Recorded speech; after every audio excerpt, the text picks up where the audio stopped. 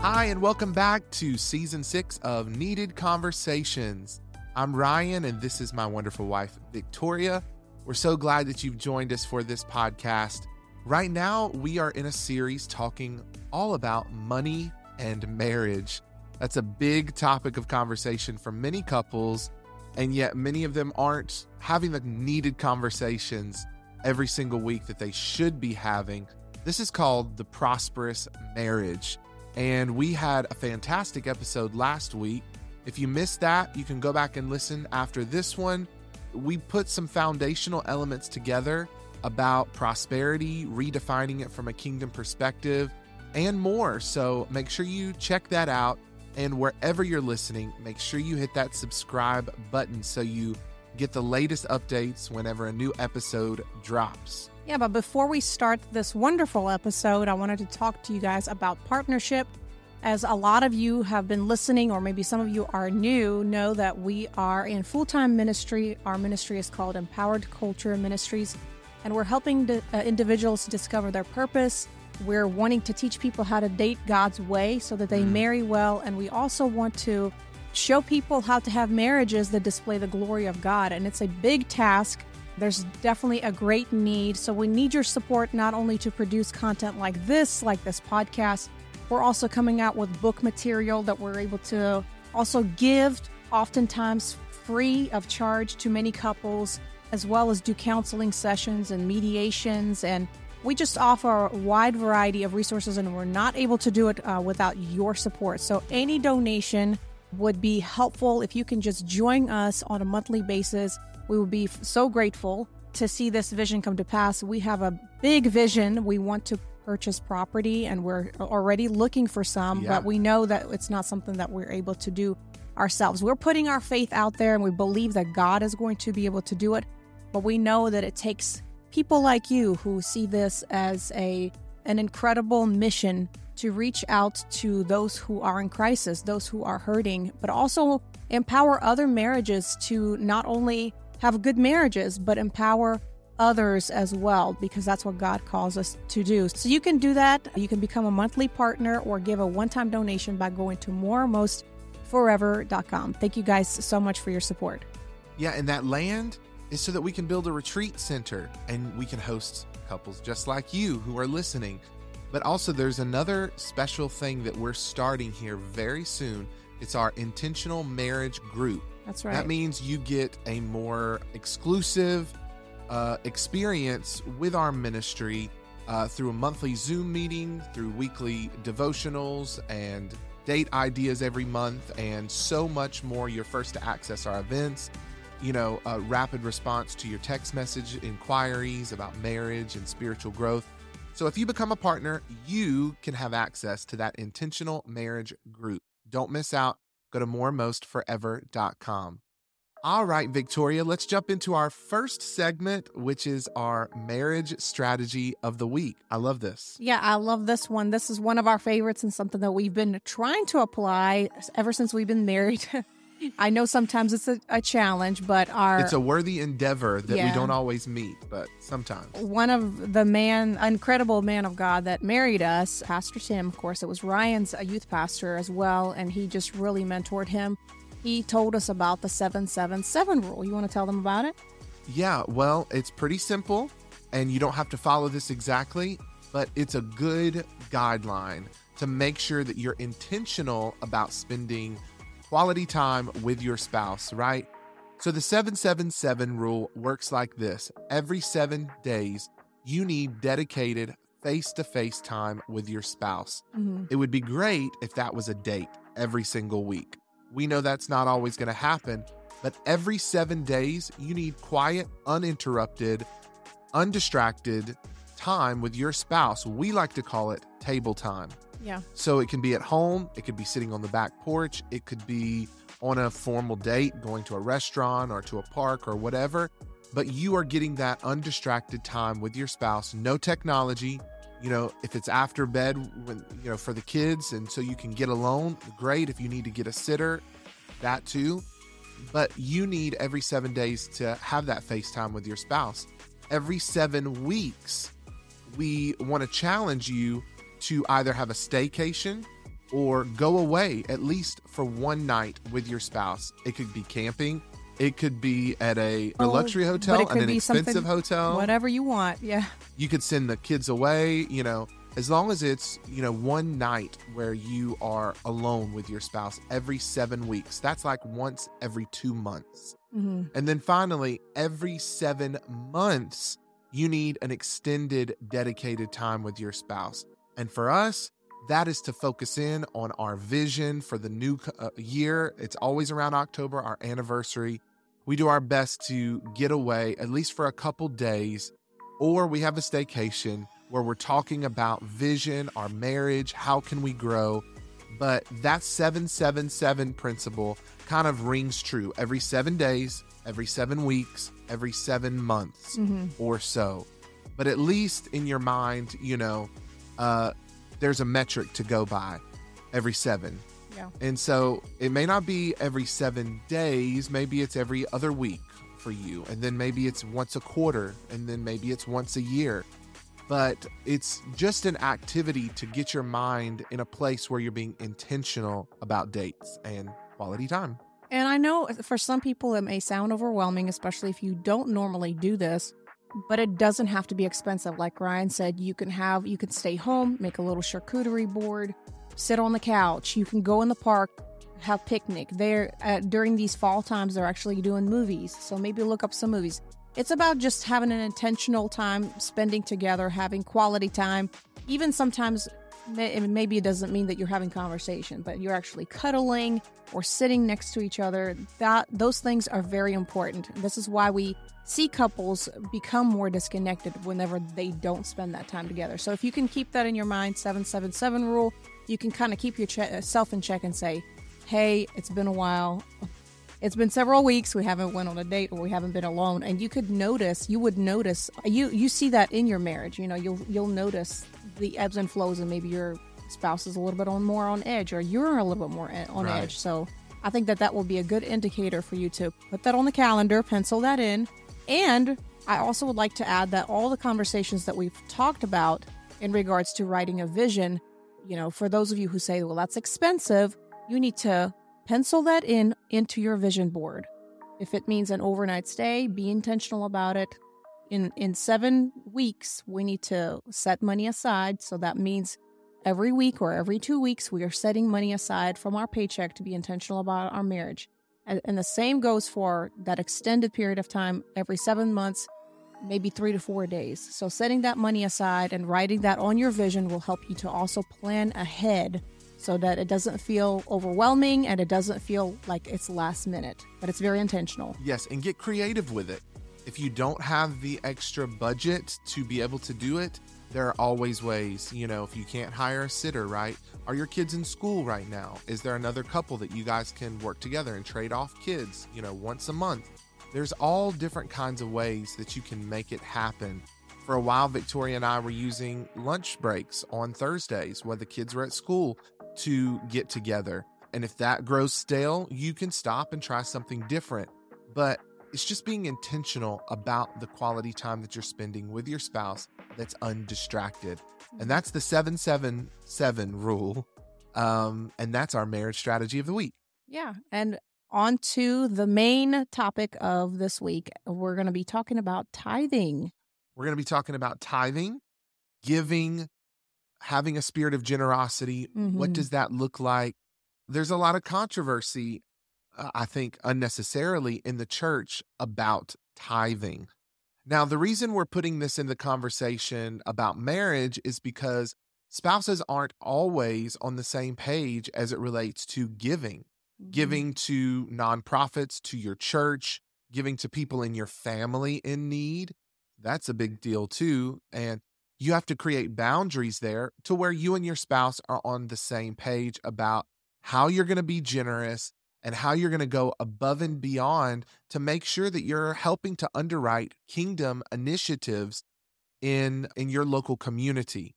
I think that tithing has become controversial by in part because there have been manipulative preachers and teachers out there who really just wanted to rake in loads of money and did not spend it appropriately. So I understand why people get gun shy, but that doesn't change the principles that are laid out in the Bible as it relates to generosity and giving. And we're going to jump into a few of those and touch on some of the scriptures and what our theological conclusions have been. I wrestled with this for years.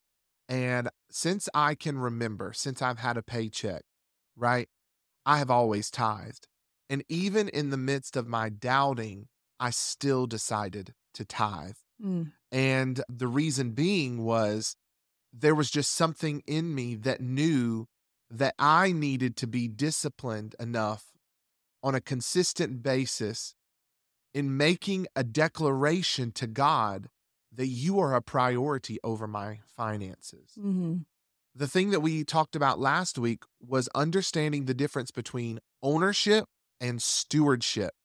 And until you understand the difference, everything that you have in your bank account or that you have in your wallet will feel like a burden to give beyond what your needs are and what your selfish desires are. If you have that ownership mentality, it's going to be a lot harder for you to be obedient to the voice of God when He says to give everything. Mm. What if the Lord told you to empty your entire bank account right now and give it to a worthy kingdom cause? Would you be obedient to do that? Well, there have been times when Victoria and I have looked at our bank account and we've looked at what the Lord has told us to do, and we've had to make that very decision as to whether or not we are going to give the last $1,000 that we have in our account, in our savings or whatever, or we're going to withhold and be disobedient. Ultimately, I'm grateful that both of us were yielded enough to say, let's give. And God is our provider. What we have is not our source. He's ultimately our source. And so if He's instructing us to give it, we're going to be obedient. I know this, again, it's not about like giving and then the Lord multiplying that back to you right away. If you give 1,000, then He's going to give you 10,000. I know a lot of Right. preachers teach that. But I love that story that we've had a while back. I remember it was very sacrificial that we were giving. And I remember the Lord spoke to that minister, and as we haven't even like given the check yet. We just stood up to say, hey, we are going to give. And the Lord right away like blessed us in return just because of our Right. obedience. And I wanted to talk about, before I was prepping for this, I was thinking about, that it's not really about a to-do list of these are rules and regulations and laws that God is giving us, although it is a commandment and there is blessing. But if we have a revelation of it, then it's no longer this hard thing to do. It doesn't come from a place of I'm doing this because, I'm forced to. Out of No, compulsion. right. But it's because you are giving based on the revelation of the word that God gives you. And once we understood the concept of stewarding, that God gives us the seed, it says in the Bible that I give seed to the sower. And if you are that sower and God sees that He can trust you with whatever He's given you right now and you're faithful in it, of course He's going to give it to you more, and multiply that. And it may not come in the form of money. It may come in the form of an opportunity, an open door, an idea, a business venture. I mean, God has multiplied us in multiple ways, and it wasn't just financial. I brought that example just to tell you that it's really about you being obedient to God and allowing Him to work in you and through you. And one of the scriptures that really I saw today was really interesting. It was in Matthew 23:23, and Jesus was talking to the Pharisees. And I'm going to just read a little bit. And it says, "Woe to you, scribes and Pharisees, hypocrites, for you tithe mint and dill and cumin and have neglected the weightier matters of the law, justice and mercy and faithfulness. These you ought to have done without neglecting the others. You blind guides, straining out a gnat and swallowing a camel. Woe to you, scribes and Pharisees, hypocrites, for you clean the outside of the cup and the plate, but inside they are full of greed and self-indulgence."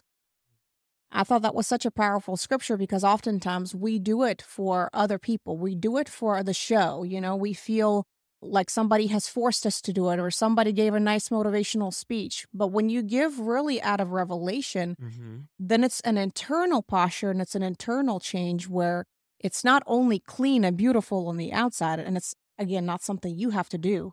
It's God working in you and through you to be that pure vessel that he can use and multiply the seeds that he will continue to give you if you are the person that receives, but also releases when he tells you to release it. Hmm. That's a very important scripture because it's the only time that the tithe was mentioned by Jesus. And Mm, it's interesting, we could trace theologically how Jesus becomes a tithe, right? He becomes a sort of first fruits of all of us who are now sons through that sacrifice that he made. He was a seed planted in the belly of the earth, and he was resurrected, and the harvest was the souls of all of the millions and maybe even billions at this point who have received him and that sacrifice and have become the sons of God. And so he was a living tithe, laying down his life, but he mentions that there, and most people, when they talk about tithe, the reason that they don't is they say it's a religious practice. It was under the law, it was the and Old it was Old Testament. Testament Yeah. thing. But Hmm. there Jesus mentioned it, and it wasn't him saying, don't tithe, don't do these practices that you've been doing. What he was saying was, within the grand scope of thing, your posture, your heart, your pursuit of justice and mercy is Hmm. far more important than the physical act. So what he saying? He's saying, I want you to tithe, but I don't want you to tithe because you feel like it's a checklist of your Christian duties and responsibilities. Or furthermore, a lot of people tithe out of fear that if I Hmm. don't tithe, somehow, my entire finances are going to become dust, or there's this curse that's going to come upon me. And Malachi does mention a curse, but it's not a curse that God puts upon you. It's another way of saying that you are locked out of access to resources that would have become abundant to you if you would have had an obedient heart. Hmm. And really, when you look at the book of Malachi, it's very similar to what Jesus is saying to the Pharisees here.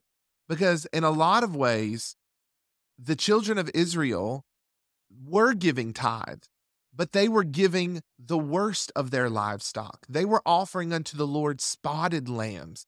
They were taking the best for themselves and giving God the leftovers. So, in one sense, there were some of them who weren't giving to God at all. They weren't tithing. The Bible says in Malachi that, that God said, "You have robbed me in tithes and offerings." But God wants us to give the best to Him so that we will come underneath the blessing of stewardship, right? When it comes to ownership, it's a picture of hands that are closed. You are fully grasping and taking on and possessing that which you have been given access to, right? But if you have your hands closed and you are withholding what you have and have claimed ownership over, you become enslaved by the very thing that you own. What you own will eventually own you. Now, stewardship says nothing that I have access to, I'm owner over. God is the only sovereign king. He has ownership and authority over it all, but he has given us access and a measure of authority over all of his resources. And so that is a posture not of hands closed, but of hands opened. And when you have that posture, always ready to give, you become a conduit, a free channel for wealth to flow to and through you. But if it stops at you, you will become enslaved by the thing that you have taken ownership over. That's the key difference in mindset. And so Victoria pointed out correctly, it says that he gives seed to the sower in 2 Corinthians 9:10. And then Mhm. he will multiply your seed for sowing and increase the harvest of your righteousness.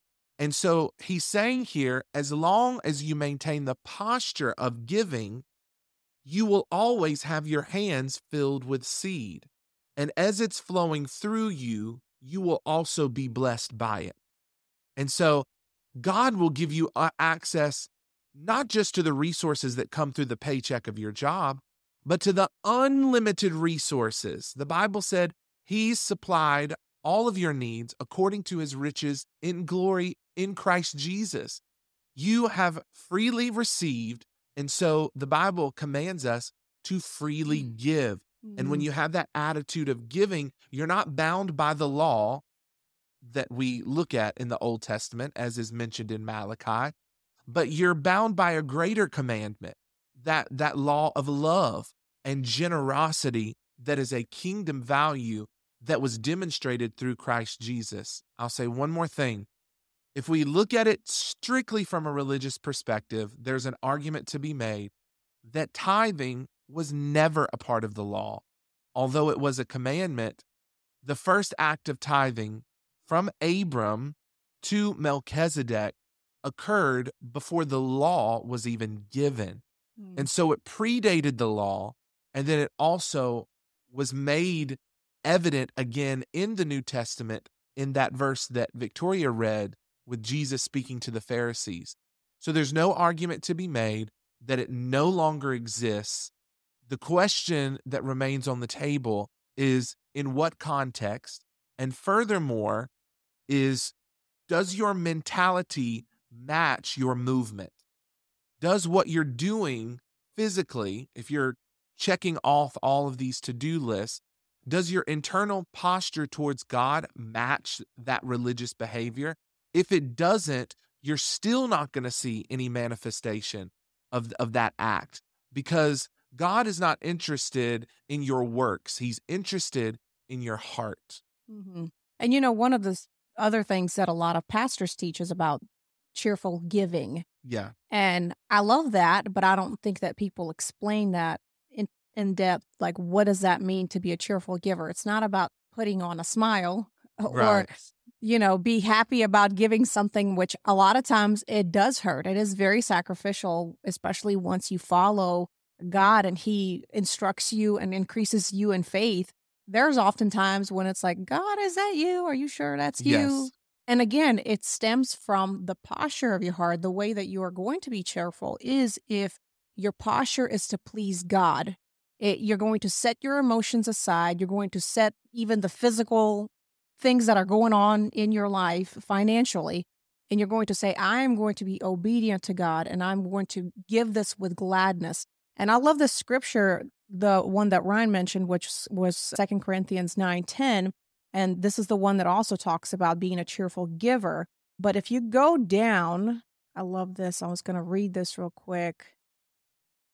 And God is able to make all grace abound to you, so that having all sufficiency in all things at all times, you may abound in every good work. As it is written, He has distributed freely, He has given to the poor, His righteousness endures forever. He who supplies seed to the sower and bread for food will supply and multiply your seed for sowing and increase the harvest of your righteousness.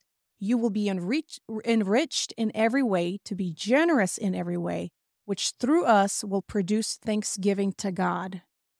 And that's what really stood out to me about it's the gratitude that you display to God whenever you have that posture of being that cheerful giver. You're actually saying, God, I am thankful. I am grateful for that which you have given me. And even me giving this portion, I know that you will multiply that which is in my hand. So that's truly what tithing is. It's really is just a posture and a reverence before God to please him, and and coming before him and saying, I trust you that, even whatever I release and whatever I have is all yours. And I want to be a good steward of whatever it is that you give me and multiply the seed that is in my hand, so that I am able to multiply that which you have given me. Because that's what it says even in the beginning: be fruitful, multiply, subdue the earth. And that multiplication, it stops if you withhold. But if you release from your hand, then it will continue to come to you. And really, when you take on the mindset of ownership, you become more worrisome because you are relying on your own strength to provide for your needs and for your dreams. And it's never going to happen in your own capacity, in your own strength, even in your own family. I think that worry and anxiety, it reflects in any time you feel obligated to give, like you're sitting in a service and you pull out money, like it's not cheerful. It's rooted in anxiety. Why? Because you have the mentality that this is mine and it's Mhm. not the Lord's. But when you take on the stewardship mentality, it's easy to become a cheerful giver, like Victoria was saying, because your posture of that is that of thanksgiving and gratefulness. And you realize that a tithe, if we want to get technical about the terms, isn't just about giving 10%. It's that 10% represents that all that you have been given belongs to the Lord, and He's the one who's given you access and stewardship over it. Let's look at some of the technical terms that we see in the Bible, of which we've already been talking, tithe being one of them. It is literally defined as 1/10 of a person's goods, whether agricultural or monetary, and it's dedicating that to God. The practice of tithing has changed a bit since the Old Testament. The vast majority of transactions that were made in that time were agriculturally based. So you traded goods and services for another good and service, good or service. Now, the vast majority of our transactions are monetarily based on a currency that has been given value by a particular government, leveraged on a global economic market, right? So there's currencies all over the world, and the US currencies is valued differently from, China's currency or countries in Africa or the United Arab Emirates. And so we're giving because most of us don't have farms and aren't trading a bushel of corn for a bushel of cotton. Mhm. We are trading that that representation of our wealth, the symbol of our wealth, as a means of exchange for a good or a service. And so, we can argue over, well, tithing was just agricultural, but no, it was also monetarily, because that represented the labor, the product of their labor. And so giving 10% is not just saying, oh, this 10% belongs to God, so I'm not going to touch it. No, it's saying to yourself, 100% of this belongs to the Lord. He created me. He gave me the gifts, the strengths, the opportunities, the wisdom, and the guidance. I'm giving a 10% as a representation of the whole. The Hebrew language is so fascinating. I was watching this video on Facebook yesterday, and I don't have time to get into all of the details, but it's really a number language. Like all of the letters and the words and even sentences are connected to numbers, kind of like Roman numerals. And it's interesting when you look at the way that the Bible is written and how those numbers show up in a prophetic way, that those numbers are laced in every fiber of creation. And scientists will even tell you this, is that the universe is just a big mathematical equation. When you look down at the smallest particles, it's, these circles and loops of numbers.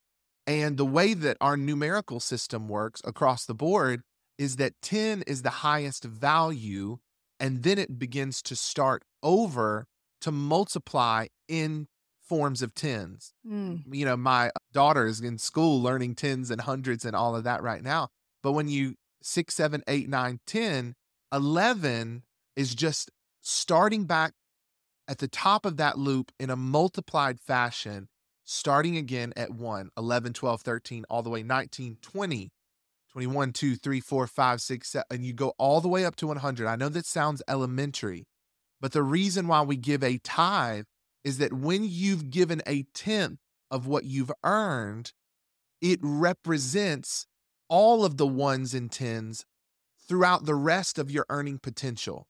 Does that Mhm. make sense? Yeah. It not only represents the money that you have in your bank account. It represents every representation of wealth that you have, your cars, your houses, your strength, your future potential earning. And you are declaring that God is the Lord over your finances. God is a priority, and that every decision that you're going to make about your finances is going to come from a consultation with the Holy Spirit. So when you give 10%, it is a representation of all that you have and all of your earning potential. In fact, Malachi chapter 3 says this. It says that you're robbing me. This is what God was saying. And then it says, how have we robbed you? In Malachi chapter 3, verse 8. And he says, by not making the payments of the 10th and the contributions, you are suffering under a curse. Yet you, the whole nation, are still robbing me. Bring the full 10th into the storehouse, so that there may be food in my house. Test me in this way, says the Lord of armies. See if I will not open up the floodgates of heaven and pour out a blessing for you without measure. Say without measure. Without measure. That means when you decide to make make God the Lord over your finances, He will give you access to resources without measure. And furthermore, in verse 11, he says, I will rebuke the devourer for you, so that it will not ruin the produce of your land, and your vine in your field will not fail to produce fruit, says the Lord of armies. And he's saying, I am the one who will ensure that all of your future endeavors become successful, because you have made me a priority over all of your wants and desires and over all of your financial obligations. Yeah, I love that. And again, it goes back to the posture of your heart. I always share the story about my parents. Ryan was talking about, we really don't do this agriculturally. I think we will come to a time where we will actually do that. More so trade goods and services for certain things. But I've always was fascinated with my parents because I'm one of 12, for those of you who do not know. And, I'm astounded how they even raised us and how they were able to provide everything that we need. I don't ever remember the time that I felt like I was poor or we were struggling. And the reason why was because my parents were generous givers. If they are not able to give financially, they would always give food. Like they had fruit trees in their yard. They would have access to specific farms that would give them like meat or whatever. And they always had the heart for the elderly, the widows, and the orphans. And I truly feel the reason why my parents never struggled and we always had what we needed was because they just had that posture of giving, even if it doesn't mean, then they were tithers, but it doesn't even have to be about your money. It's about your time. It's about your posture before God. It's about serving Him, not expecting anything in return, but knowing that this is a ministry that God has called me to do.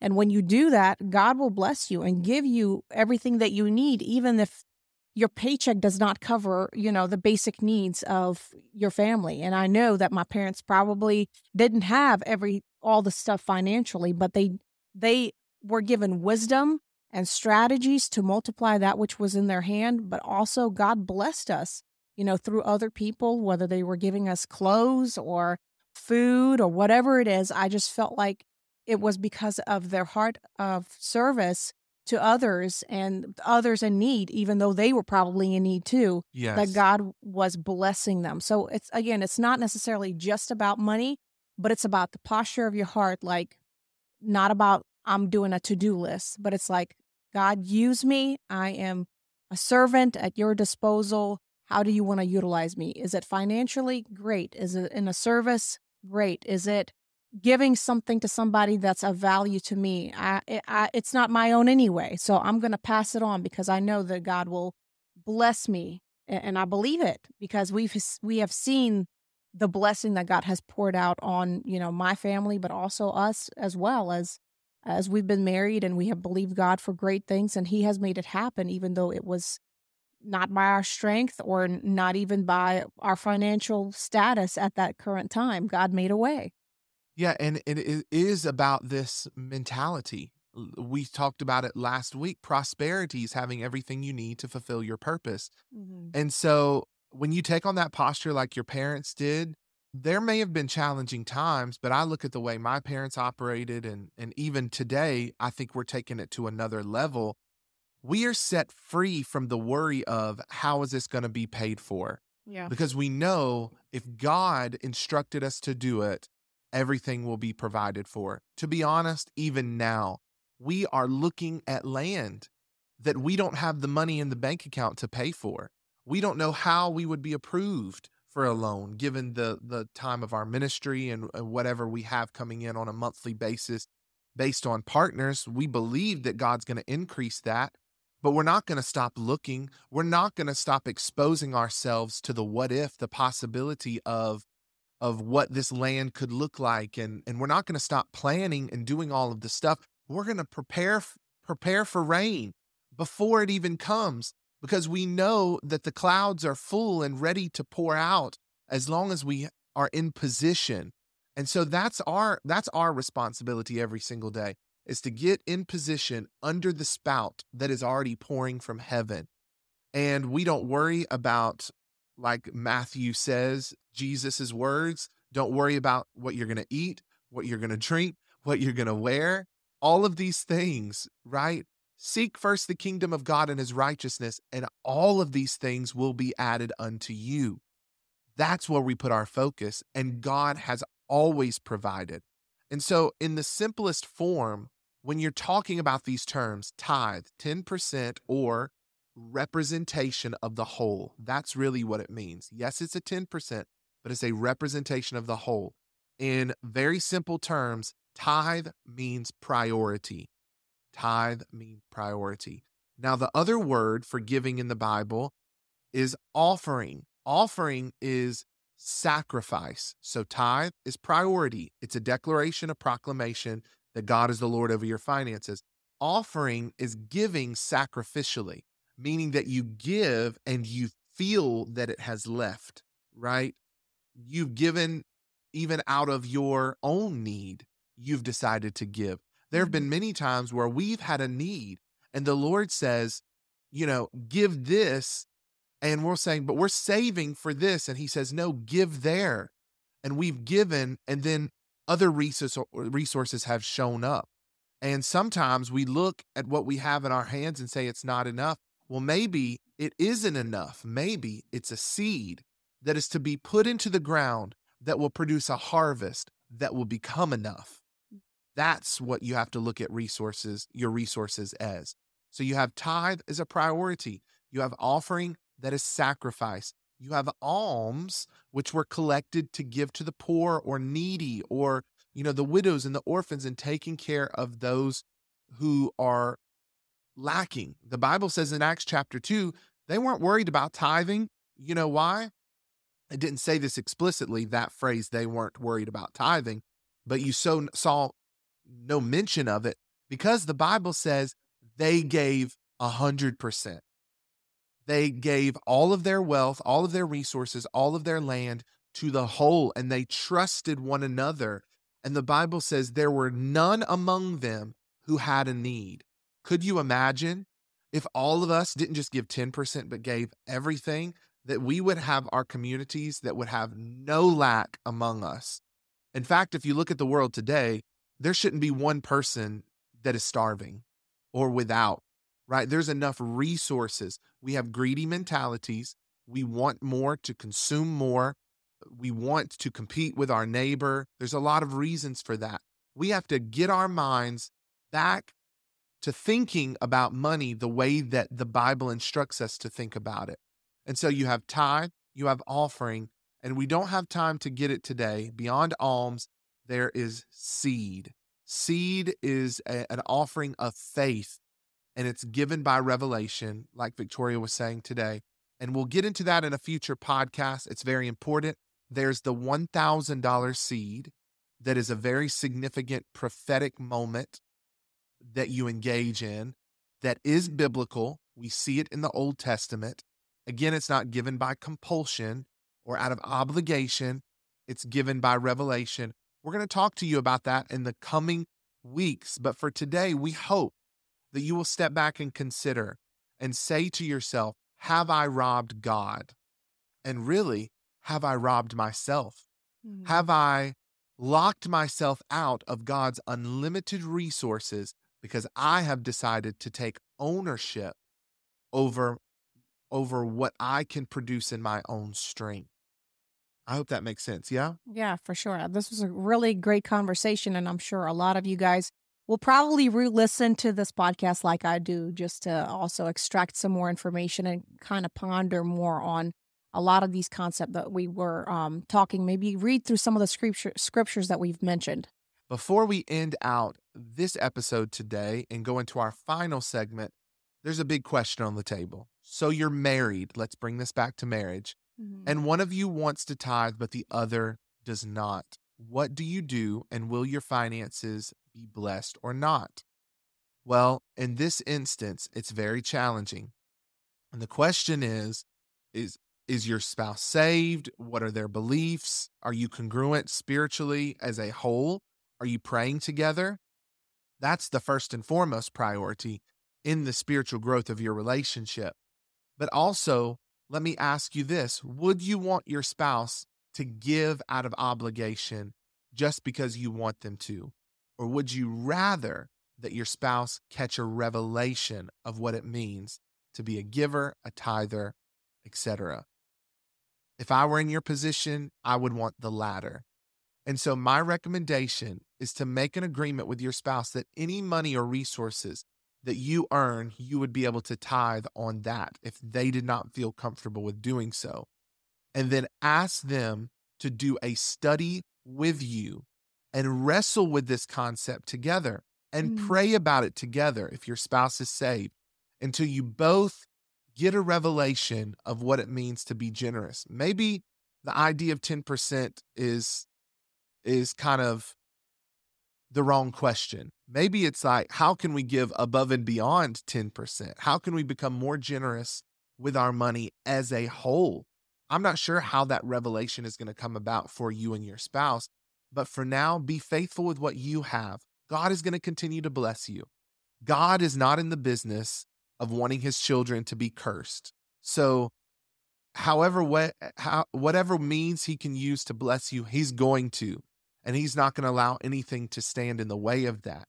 Will you become more blessed or have more access, so to speak? Maybe not more blessed, but have more access if both you and your spouse are in agreement? Certainly. I think that that's just a concept of finances as a whole. If you're not agreeing about your budget, guess what? You're going to have some financial problems down the road if one of you is overspending or one of you is not understanding how you should invest, etc. So getting you on the same page in general is going to give you more access.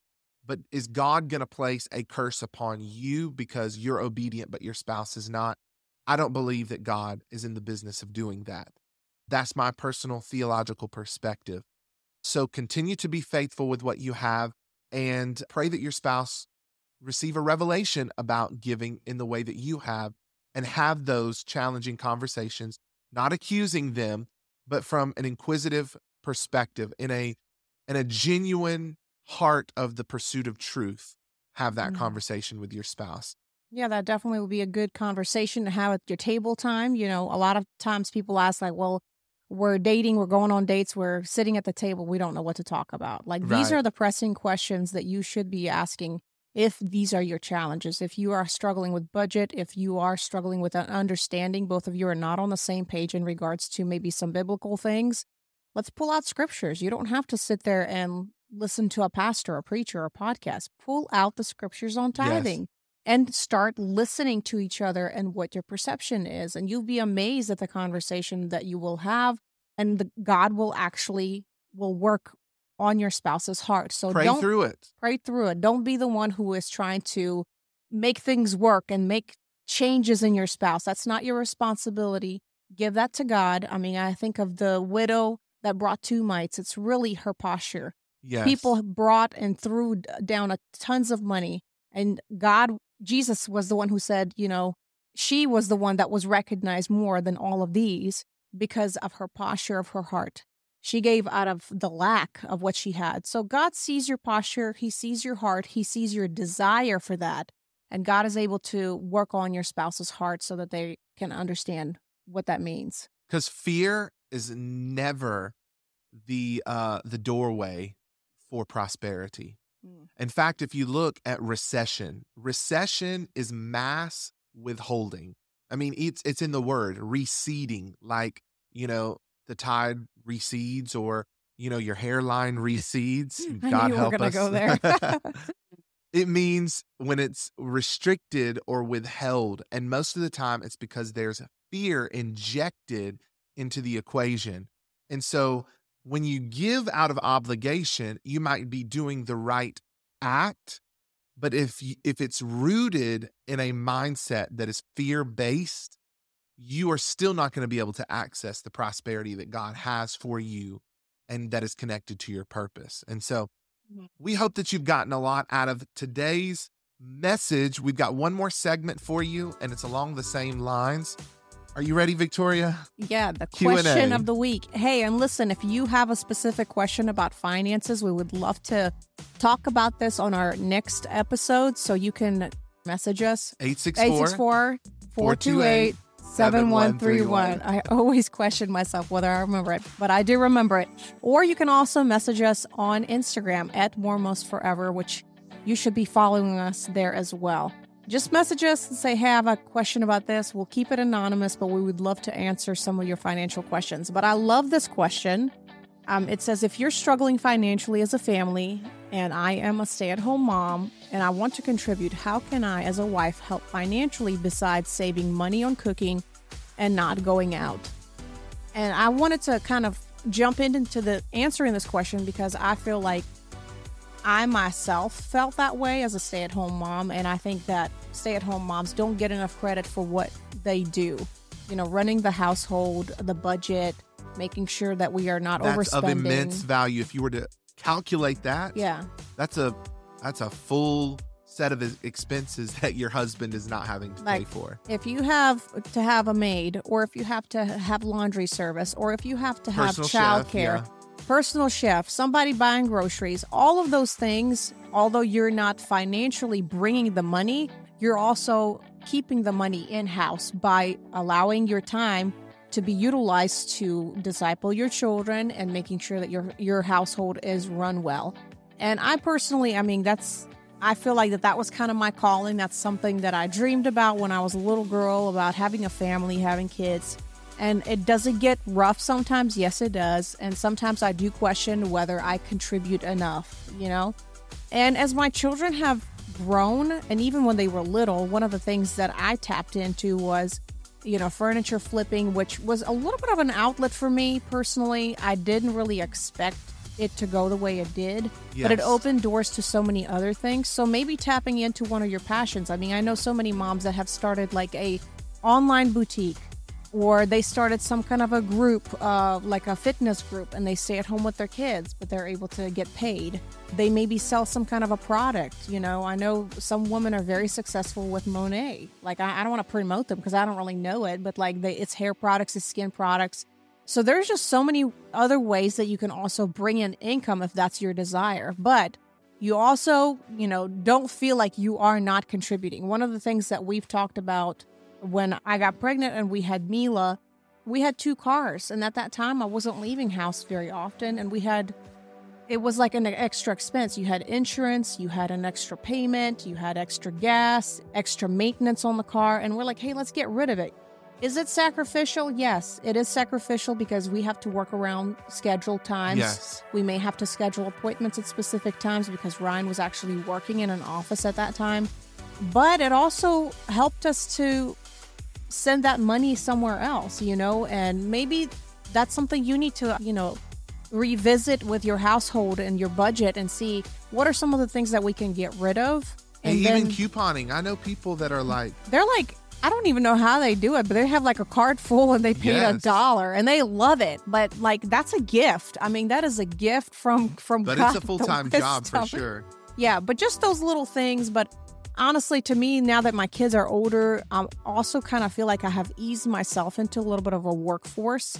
So maybe finding a passion of yours and tapping into that, and more importantly, leaning on God and allowing Him to cultivate a gift inside of you so that He could give you wisdom and ideas. I mean, I think of Proverbs 31 woman, she not only clothes her house and cooks and does all those things, but she also makes wool and silk and all that stuff. Sells it in the market. She sells it in the marketplace. And I mean, that's a lot of work. But I think if you're passionate about it, it's not going to feel like work. And it's going to make you feel like you're actually contributing to your household financially. But again, it's not something that you have to do. But if it's something that you feel like you need to do in this season, maybe because your family is struggling, I would kind of tap into those passions. Yeah, that's what makes the Proverbs 31 woman unique, was that she was entrepreneurial. And that's really the mindset that a stay-at-home mom should have, because you do not have the ability to be tied down to a set schedule that you would get if you were working like a traditional 9-to-5 or some kind of job or even retail. But, there are ways that you can contribute entrepreneurially. Think of a problem, provide a solution. And it can be a very small problem to you, but if it comes easy and natural to you, it could be something as simple as, maybe you're good at sewing, or maybe you are good with your hands and you could start online with some alterations. And that's something you could do while your kids are napping. You could, alter dresses or pants, or you could, it's unlimited, the options, especially with the digital age. You could, to be honest, I know women who have learned cryptocurrency and Forex trading and have made money starting with $100. They have brought their husband home. That's what they did. Like they started, on the side, and they've actually started earning more money. So, I mean, it's endless opportunities, like Ryan said. There's so many ways that you can earn the extra income. And your kids are not always going to be babies if they are now. At some point, they're going to go to school. That's going to afford you some time during the day. And then they're going to become more independent as well. So think outside of your comfort zone. Think outside of your current limitations, and let those limitations give birth to creativity. And we believe that God will give you witty ideas and inventions and strategies and product ideas, solutions. That's what happens. When you give, when you have that spirit of generosity, you're seeking to serve people and solve problems. And so that translates into how you're going to make money as well, because you're not just wanting to make money just to fill up your bank account. You also want to contribute. Alleviate maybe some of the burden of your spouse who's bringing in the money and trying to pay for the bills, but also to make someone else's life a little bit better too. That's the mentality going into it. God always blesses individuals who have that mentality. So we hope that answered your question for the day. Make sure that you visit us at moremostforever.com for all of your marriage resources. Message us, follow us on Instagram and Facebook at moremostforever, and join us back next week for another episode where we're going to continue talking about the prosperous marriage. Yeah, and thank you guys for joining, and we will see you guys next week. This has been Needed Conversations. Very much so.